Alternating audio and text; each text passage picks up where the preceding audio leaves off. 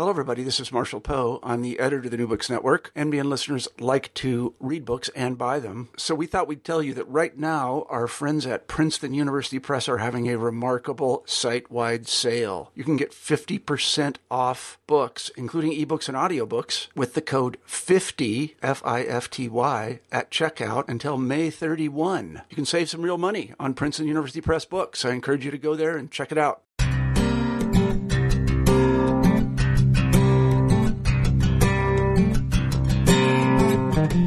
Hello, and welcome to New Books in Education. I'm Trevor Matea, one of your hosts on the channel.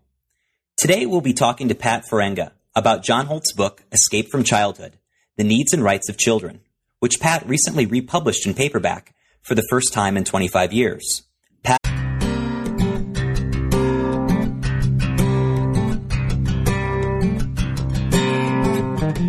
Hello, and welcome to New Books in Education. I'm Trevor Matea, one of your hosts on the channel. Today we'll be talking to Pat Farenga about John Holt's book, Escape from Childhood, The Needs and Rights of Children, which Pat recently republished in paperback for the first time in 25 years. Pat, welcome to the show. Thank you, Trevor. Pleasure to be here. So, Pat, I was wondering if we could get started by you telling us a little bit about yourself and your relationship to John Holt. Well, I wound up working for John first as a volunteer in 1981 because I was trained in, I was going to become a teacher, but there were firing teachers, not hiring teachers back in 1980-81. And so I couldn't get a job. I wound up working at a bookstore, and word processing was a big deal back then. In fact, there were separate machines. So in order to learn that skill, as a recent college graduate, of course, I had not even seen one of those on campus or been invited to use one. So the cashier said, well, my husband works up at Holt Associates, and you can volunteer to type up labels and correspondence for John Holt, and you have a mail order business, and you'll learn to use a word processor. So I said, sure. Make a long story short, I met John there one night, and I hadn't read any of his books. And he said, "Who are you?" Introduced himself. Turned out we're both from New York. I'm from the Bronx. He's from Manhattan. We both love jazz music. Things were going on. And finally said, "So Pat, obviously you don't want to pack books for the rest of your life. So what do you do? What do you want to do?" And I said, "I want to be a teacher." And he said, "Why?" I said, "Because I like working with children." And John took his glasses off and looked me in the eye and he said, "Oh, Pat, you got it all wrong. If you become a teacher, you're not going to work with children. You're going to work on children." And I was insulted. I stepped back and, "What are you talking about?" And then he said, "Look, I arrived at this after being a teacher for many, many years and working in the field." He said, "If you ever read any of my books, I don't want to argue with you, but read one of them and I'm happy to talk to you." And so I respected that, and I immediately picked up the book that had just arrived in the office, Teach Your Own, which I didn't understand at all. It made even less sense than his comment about working on children. And finally, a colleague said, "Check out his first book, How Children Fail." Everything is like almost a linear progression towards homeschooling in John's work, and because it's all based on self-directed learning. And so when I started with How Children Fail, and he's writing about his experiences as a fifth grade teacher in the classroom. And the book is a series of memos between him and his co-teacher.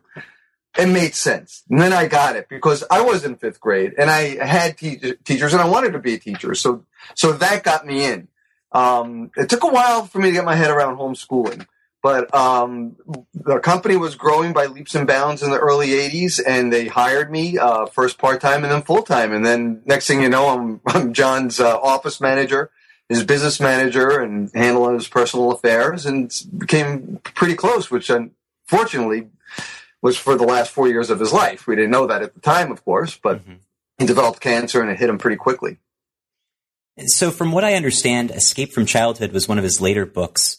Can you tell me a little bit about what inspired this work that you've republished? Yes. It's really a unique book in John's canon and in the field of education, and I think John is unique in the field of education, up there with like Paul Goodman, and more of a practical philosopher about, what we do and how we work with children, as opposed to a technician saying, studies show that, if you say this 20 times, they will finally understand the concept.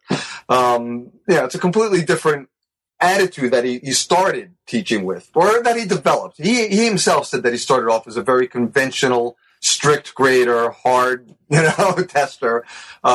But he changed over time as he saw that wasn't working, and he tried other things. So John was his first book was How Children Fail, based on his experiences as a teacher, and saying, maybe it's, as a teacher, I was doing things wrong, and that the structure of school is causing more of the problems that I thought were actually the children's learning problems. They're actually structurally created for many of these children. And then How Children Learn, he studied, how do children learn before they go to school? So it's like his sister's children, not homeschoolers, by the way. He wrote this in 1964, and he said, and he got a lot of insights out of that. And then he wrote a book called The Underachieving School, which was based on a series of essays that he had written for Life magazine, Look, the New York Times book review, and whatnot. And he started to fish around because he even addressed the Senate subcommittee on education. He was that popular of a reformer. But he wasn't satisfied with that. He felt that there had to be something more. He could see the schools weren't changing. He could see that there's a lot of talk about working with children, but not a lot of motion towards it. Mm-hmm. And he was he was very practical that way, always trying to figure out, how do I move the needle? Even if it's just a little bit. Like he said to me, many years ago about homeschooling, he said, I'm not looking to hit a home run. I just want to have a single. I just want to get on base with this idea. And that's how we viewed, he called it his nickel and dime theory of social change. That when people change themselves, that real change is going to happen. That everything else is just the bluster that we see every day in politics and in social change movements that don't really change anything. So I was looking around, and at the time, actually, he was studying with Ivan Illich in Cuernavaca. He was very much in touch with Herb Kohl and Jonathan Kozol. They were all very, and not so much with Illich, but those three guys, Kohl and Kozol, actually, knew each other, and were friends at the time. Although when John embraced homeschooling, Kozol and Kohl abandoned him completely. Oh, wow. Excoriate him to this day. But anyway, John wasn't sold on the idea of deschooling at the time, 1971.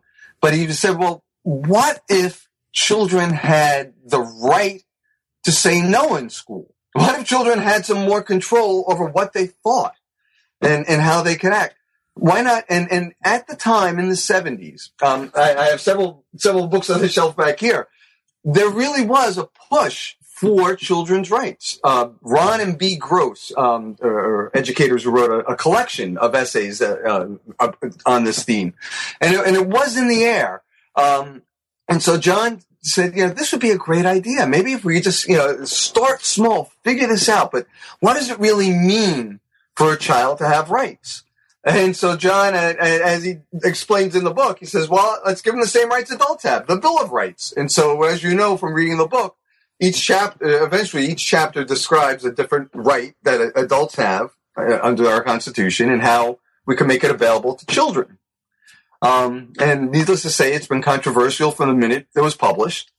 and children's rights are hardly, something that you can talk about without, people rolling their eyes and getting upset. Like, children should be seen and not heard. I think that goes back to the Middle Ages, that phrase. But, that's our view towards children. It still is. Why do you think he prioritized the rights of children in particular? So there's a lot of social change happening at that time. Why kids? Well, he mentions that in his introduction in the book. He says, certainly there are poverty and things like that were very prejudiced, that were very dear and important causes for John. But as he said, first of all, I'm a teacher.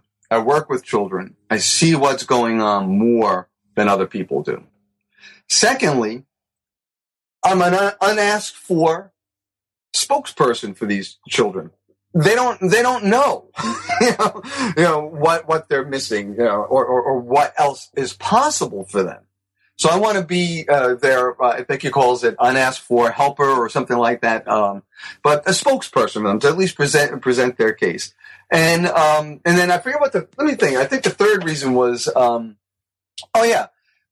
he says, I write hoping that those who may think of me as one who respects and cares about children may therefore listen somewhat more openly to what I say, however strange or frightening some of it may seem.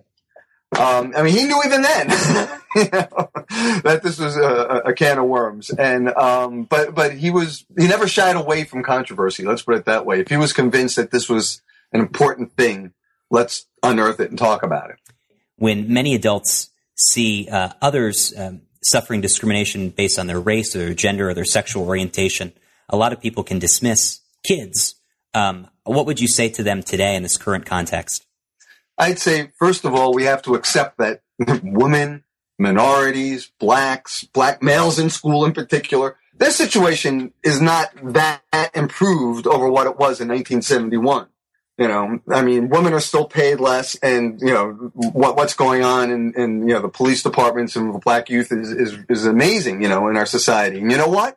It was written about back in the 70s. These issues were then. We're talking about rights for people. I mean, it's and children are people for John. You know, and this is an important. You know, he often calls him young person. And we forget that, you know, because even among the groups that are disenfranchised, like women and blacks, children are further disenfranchised within those groups too, you know, and because they are dependent. So in the book, Holt distinguishes between the fact of childhood, or this period of time in which young people have limited power, and the institution of childhood, which describes our attitudes, customs, and laws that separate adults from kids. How is the institution of childhood in our country different from other cultures throughout time? Adolescence is an invention of the 20th century. Teenagers didn't exist until G. Stanley Hall decided that, we have to teach them in a special way because of their biological changes and whatnot. Up until then, and actually, I would say like up until compulsory schools started to take hold in the mid-19th century, children were part of everyday life. You know, they would go to school on occasion. You know, Ichabod Crane would visit the village, but it wasn't this constant. You know, what is it? 360? Well, I forget how many. 190 days, I think, of instruction a year.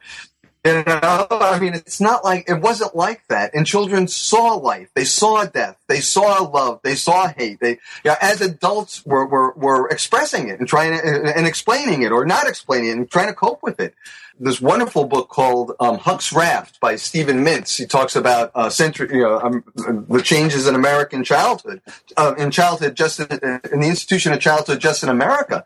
And he points out that, like, by the time Mark Twain was 18, he had already witnessed like 2 murders and had traveled like down to Mississippi on his own or something. I mean, you know, it's not to say these are good and children should be exposed to these horrible things. It's just that the world is a lot different now and it's a lot more contained. And children have become more and more contained as a result of that. It's to the point where I remember growing up, I'm 58, and so I grew up in the 60s and 70s, and you go out in the street any day. I grew up in the Bronx. Any day you'd find kids riding bikes or playing kick the can or just going down to the playground to play paddleball. You could find kids your age or just kids who would welcome you perhaps or that you could watch from a distance. But they were there. Now I live near a school and I don't see kids here. Everyone is being shuttled around to after school stuff and enrichment classes and that's like become their whole life. And the idea that a child could leave their house, walk down the street, play in a playground and come back on their own.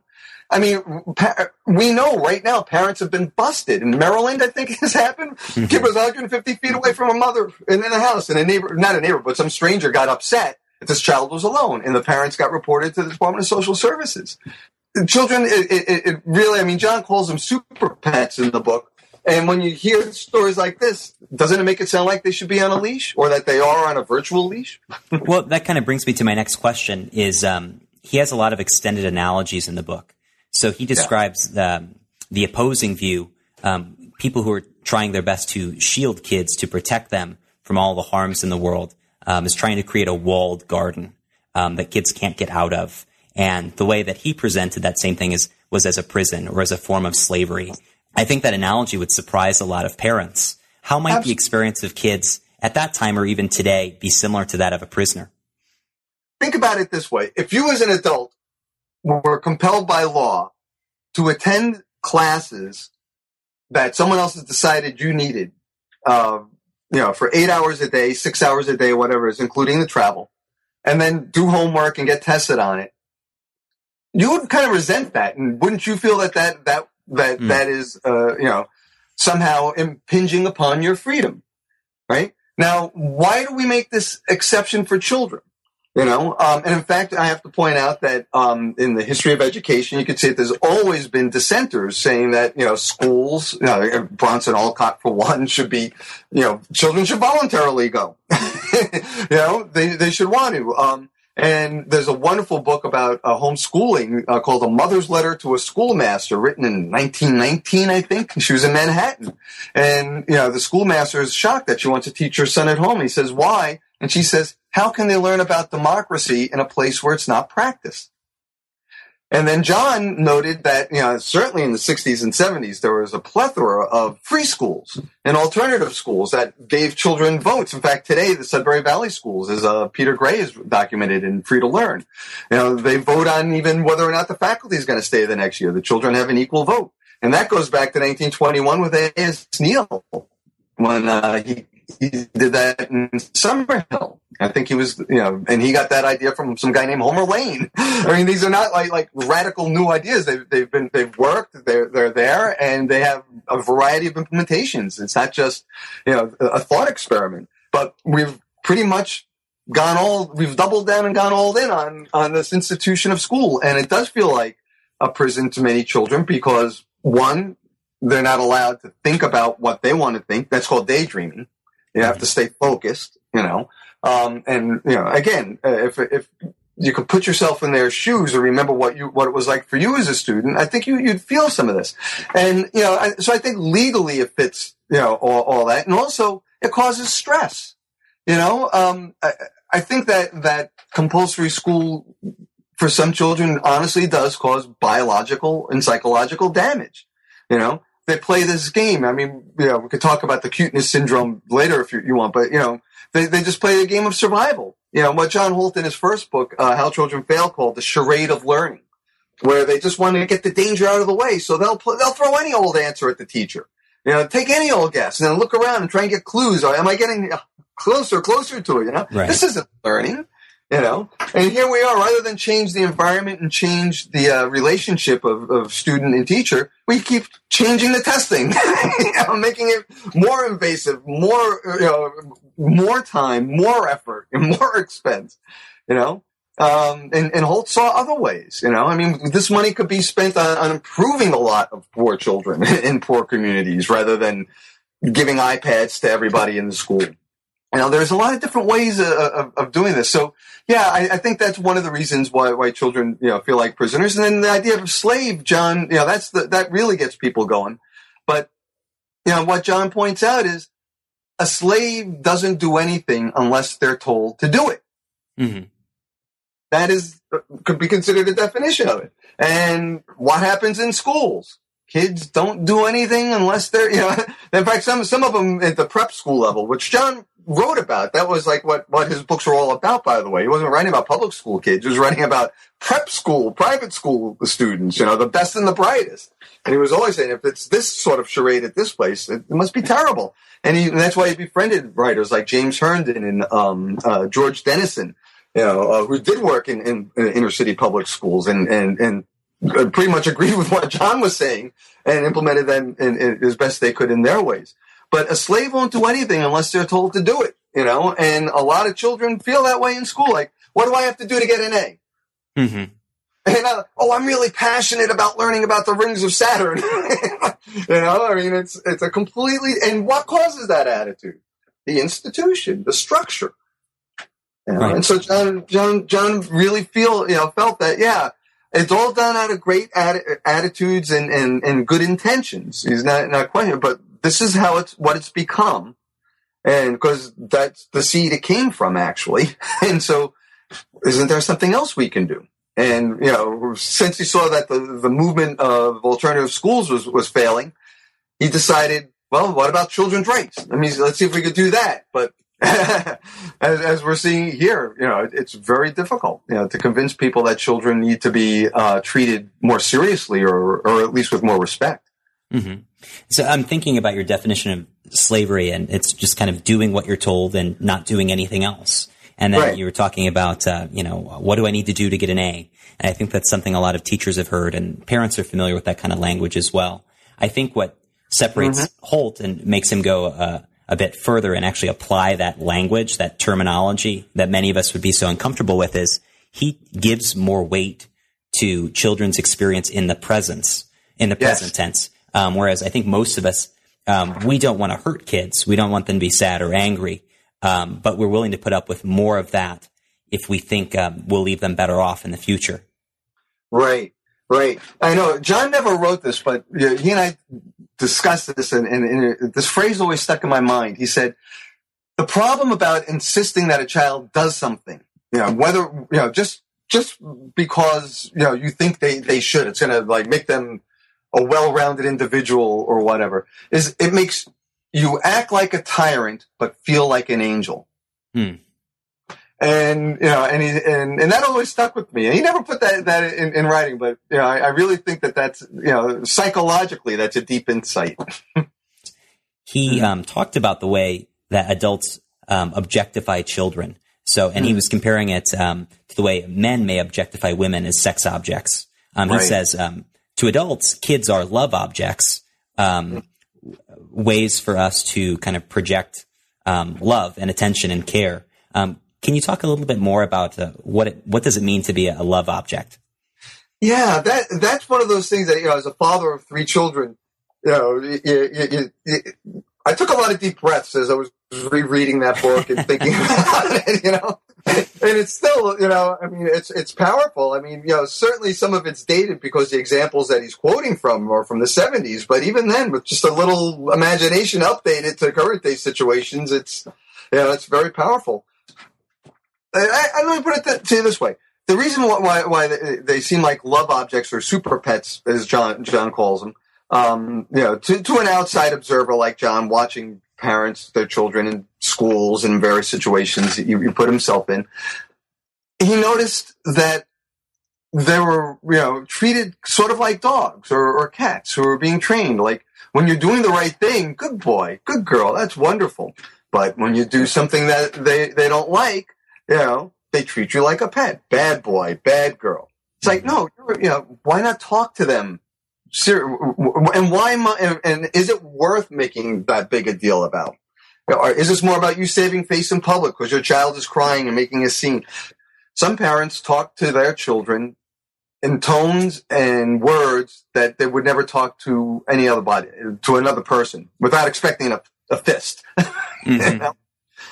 So thinking about the entirety of the book, he has some claims that I think are going to be hard for a person living in mainstream American culture to buy into right away. But there are also some more subtle claims that I think would, where he can change people's minds and begin to, have people act in a more respectful way towards kids. The thing that comes to my mind is when he talks about, the way adults label kids as cute, because they have a hard time doing something or because they're smaller than adults. I don't think this is something that really occurs to anyone.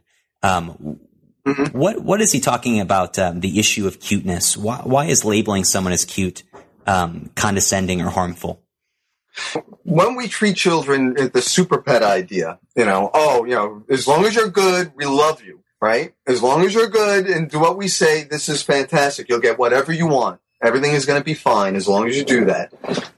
So the children internalize that and they start playing the cute card. And John is a teacher, and I'm sure you and other teachers will, certainly in my brief teaching career, I saw this too. There's always a couple of kids in the class, and it's not just girls, it could be boys too, who use their charm to try and get over an obstacle or something. And John says, where do they learn this behavior? It's not, it's not other kids teaching. How does this behavior come about? He says, because the parents are treating the children and rewarding them for being cute and obedient. So the kids pretend to be cute and obedient and manipulate the parents back. There is some discussion in the book, people that, John Holt calls helpers. So these are parents and teachers And he writes about children kind of getting stuck in a state of helplessness, and how sometimes it might be in the interest of adults to keep them there because they need to be helpers to kind of justify their role.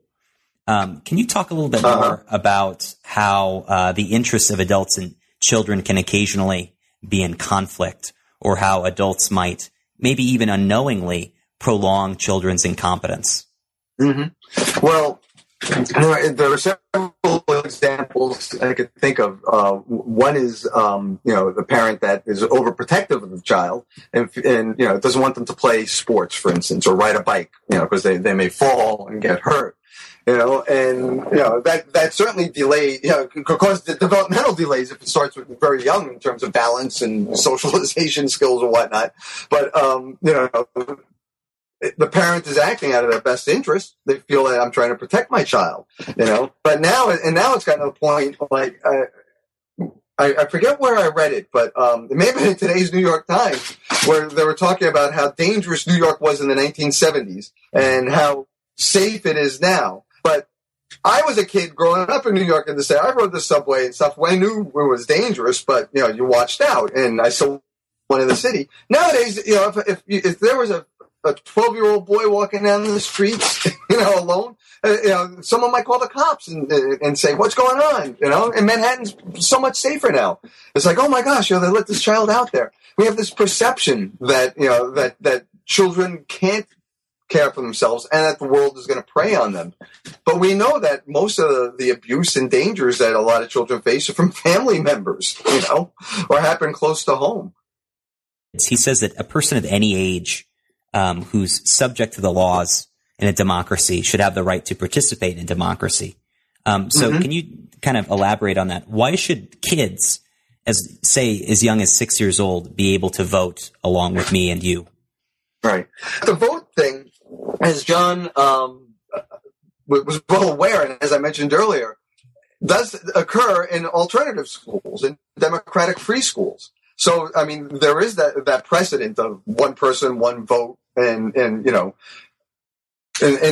exists there. But what John was also talking about is, first of all, only children that want to exercise the vote and will do it. First of all, it's not like every child automatically is going to vote, just like not every voter votes, every registered voter, And then secondly, that in his experience, and certainly I've seen this in mine, some children are as well versed or better versed about the political situation in their local communities or in the national level. Again, it could be because of parents' influence, conversations that they hear. There is a lot of precedent for this, but Holt is taking it to its logical extreme, which is, well, then why not give them the same right that adults have? That issue really doesn't seem to bother people. Like, why would a 6-year-old have the same equal vote as me? But I honestly have to say, the more I think about it, the more I agree with John on this, because I know that when we were homeschooling our kids, we're much more aware of these local things because we're plugged into the community and we're looking for things to do, and our kids did discuss these issues, and this could, and I know, some homeschoolers take it to political extremes, but it's their right. Where it seems like their whole lives are just built around protest, political or religious issues. But children are part of that, and they are learning a lot. Now, some people would say that's not good, but I disagree. I mean, this is how the democratic process is supposed to work. We're supposed to have a multitude of voices. It's not majority. It shouldn't be majority wins, but we should at least be able to discuss all the issues on the table. As Holt points out in this book, we can't even talk about children, having a place at the table. They are still second-class citizens as far as, being people is concerned.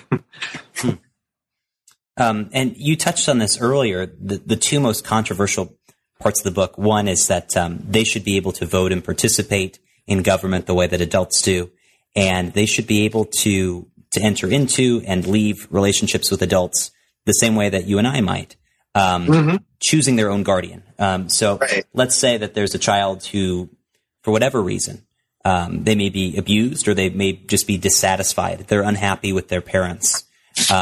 Holt would say these kids should have the right to go and live with another relative or a neighbor or a friend. And I sense that idea may make a lot of adults uncomfortable. So I'm wondering why would it be important for kids to be able to make these decisions for themselves when traditionally we've trusted parents to act in kids' best interests until they reach adulthood? Well, unfortunately, not all parents and not all adults and guardians act in children's best interests, and there's no monitors, unless you're a foster child, and even then you fall through the cracks a lot, So, and John wanted to figure this one out, how do, and so one solution is give children the ability to ask for help and let them know that they have this ability and that they can get out of a bad situation. That it's not right to be, bloodied by your parents and whatnot, or a teacher, paddling is allowed in, I forget how many states, but maybe 10 states still, So, he was really seeing this as a way as a real practical way to help children get out of these difficult situations. Because right now it's like, in the homeschooling community, there's a number of grown homeschoolers, largely from religious background, who are protesting, saying there weren't enough checks and balances on our parents, so we need to really closely regulate homeschooling. I mean, you wouldn't believe what they did, And I'm thinking to myself, but if you had the right, to call and drop a dime and get out of there, or have some options, or at least, talk to somebody who wasn't completely beholden to the same ideas to get some other perspectives that, it's not right to be abused, to be treated this way. That's called abuse, I mean, you may not know that as a young child.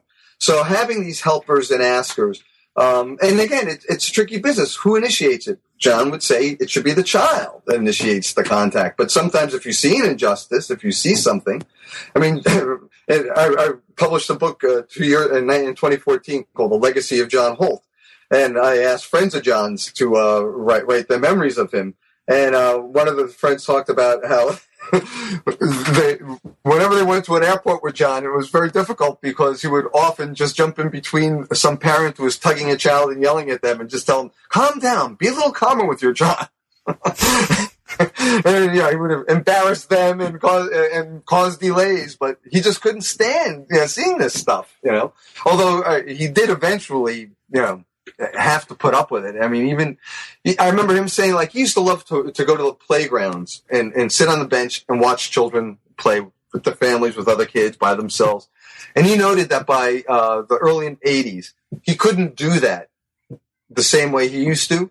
He now had to bring a newspaper and hide his face and peek over it and look, because people were so suspicious of an older man being in a children's playground.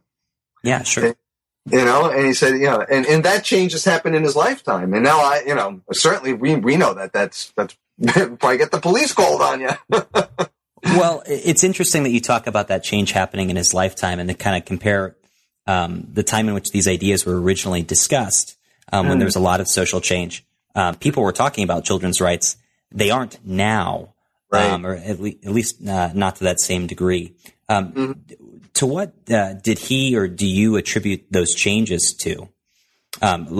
Trends in crime and things like that? Or is it something else that made adults want to become hyper protective of their children?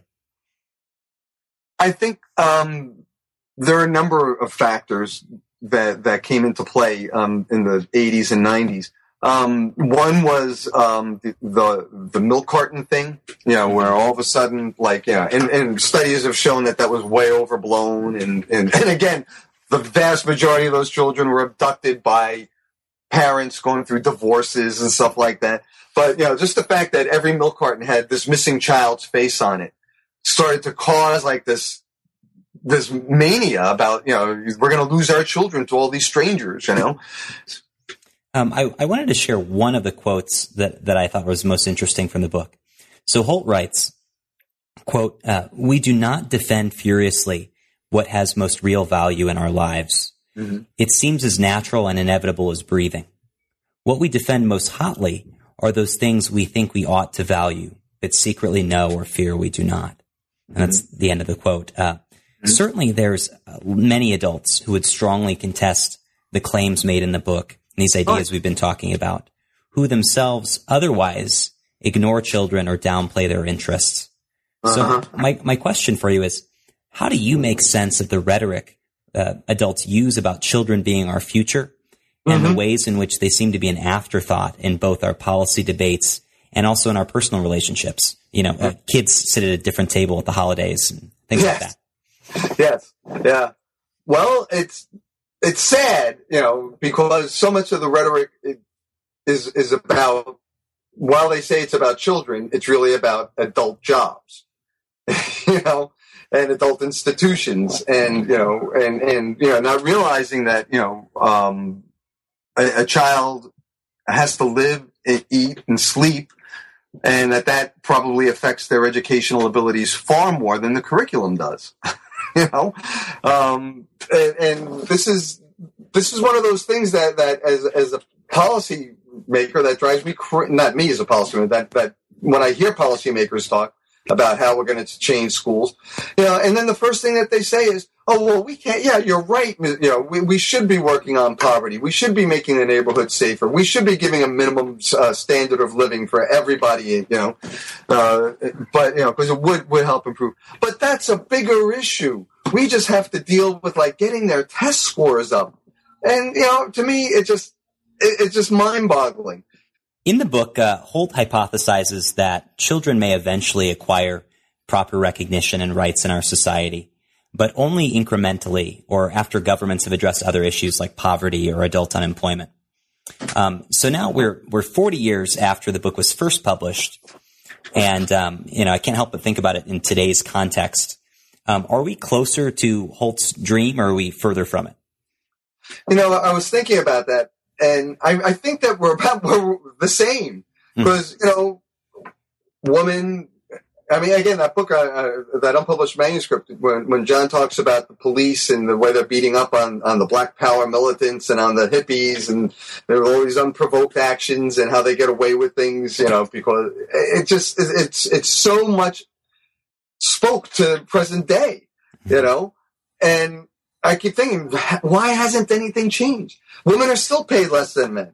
I think something like 2/3 of Silicon Valley hedge funds or stuff don't have women on their boards and stuff, and at the university it's probably true too. Women make less than men, I bet, So, what is going on? And certainly the situation for blacks and other minorities in our country is the whole illegal immigrant thing is turning into this presidential race issue right now.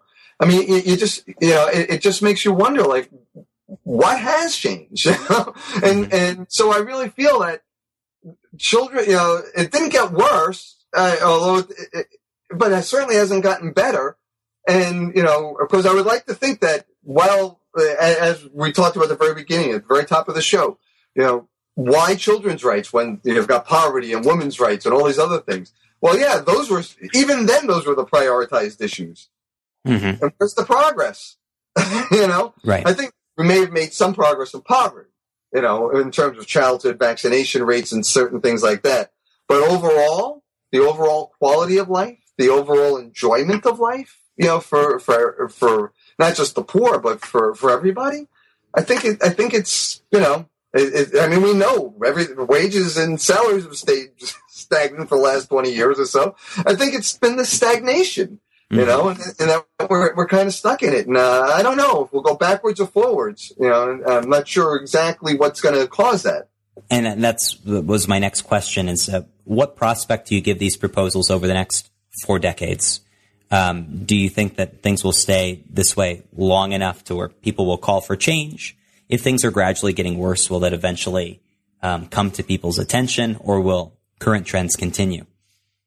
I think that my hope is that as children get more recognition, just as everybody who's facing an injustice in our society through institutional or personal prejudice and stupidity that prevents people from moving forward. Unnecessary licensure laws, for cosmetologists and stuff like that, barbers. It gets to the point where, I really wonder if it's going to be the internet or some other communication medium that's going to give children a voice in this, because as all these other issues are bubbling around, the kids are still here. And one thing that they're very good at, and that we refuse to accept, is they get technology quicker and better than we do.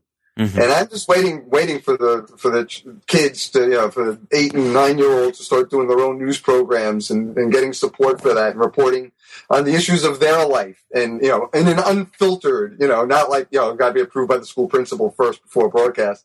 It'll be interesting. And certainly on YouTube, we're seeing a lot of that, but it's not coalesced into anything, but I do hope that it will, because the more that we know about these injustices, I think the more that we realize either we're so numb, which I hope we're not, but either we've become so numb that we just say, oh, well, what can you do? There's nothing that can change. Or we could say, this kid's, that's interesting. I want to help this guy. I think that he's going in the right direction, or she's got a great idea. How can I further that? I think that this is one of the things that we have to try and do is build our sense of community together. We've watched unions get busted. We've watched, families, get completely torn apart by the demands of work and school, where what time is left other than to cook dinner and sleep, maybe watch a TV show together, and the whole consumer society of just constantly buying stuff in order to fill our personal needs and wishes. What if we start to pay more attention to one another, and starting with our children? That's my hope, is that the children will find a voice. Because right now they have to rely on people like Holt or you or I to bring these ideas out and watch us, if they watch us at all, because we're really addressing we're not addressing the kids, There's a book that a friend of mine wrote, Kevin Soling, called The Student Resistance Handbook. And it's on Amazon. And in it, he talks about how students can resist being unfairly treated with, in schools where they get locker searches or strip searches and various other problems that happen, particularly in the high school level. And boy, just by writing that book, he gets excoriated constantly, as an anarchist, being told that, you shouldn't be filling children with these dangerous ideas. And it's just like, as Holt points out in Escape from Childhood, there's that famous experiment where they take the Bill of Rights and they just don't call it the Bill of Rights. And they stand outside of universities and say, will you please sign this document to support these rights? And the vast majority of people refuse, because it's like, oh, this is a communist document. They don't even recognize the Bill of Rights, So it can be very difficult to be outspoken about these things, even if that's where your conscience is. And so I was wondering, how do you bring these ideas into your conversations with other adults who may not be as familiar with them as you are? And also, how do these ideas influence your parenting? Earlier, you mentioned you had 3 children. Yeah. How do you, what does your relationship with them look like? Well, first of all, they're all grown women now, 29, 25, and 23. What happened, the big difference in our relationship, I think, from when I was raised, because my parents first they noted this in a negative way. You let your children talk too much. You have given them too many choices. Because they didn't like that. Like sometimes if we're going to go in the car and not everyone was on board, we'd sit down and try and figure it out. No, just scoop them up and get them in the car. God damn it! Yeah. What are you doing? And that really annoyed them. And then learning to accept no from our children in a graceful and respectful manner.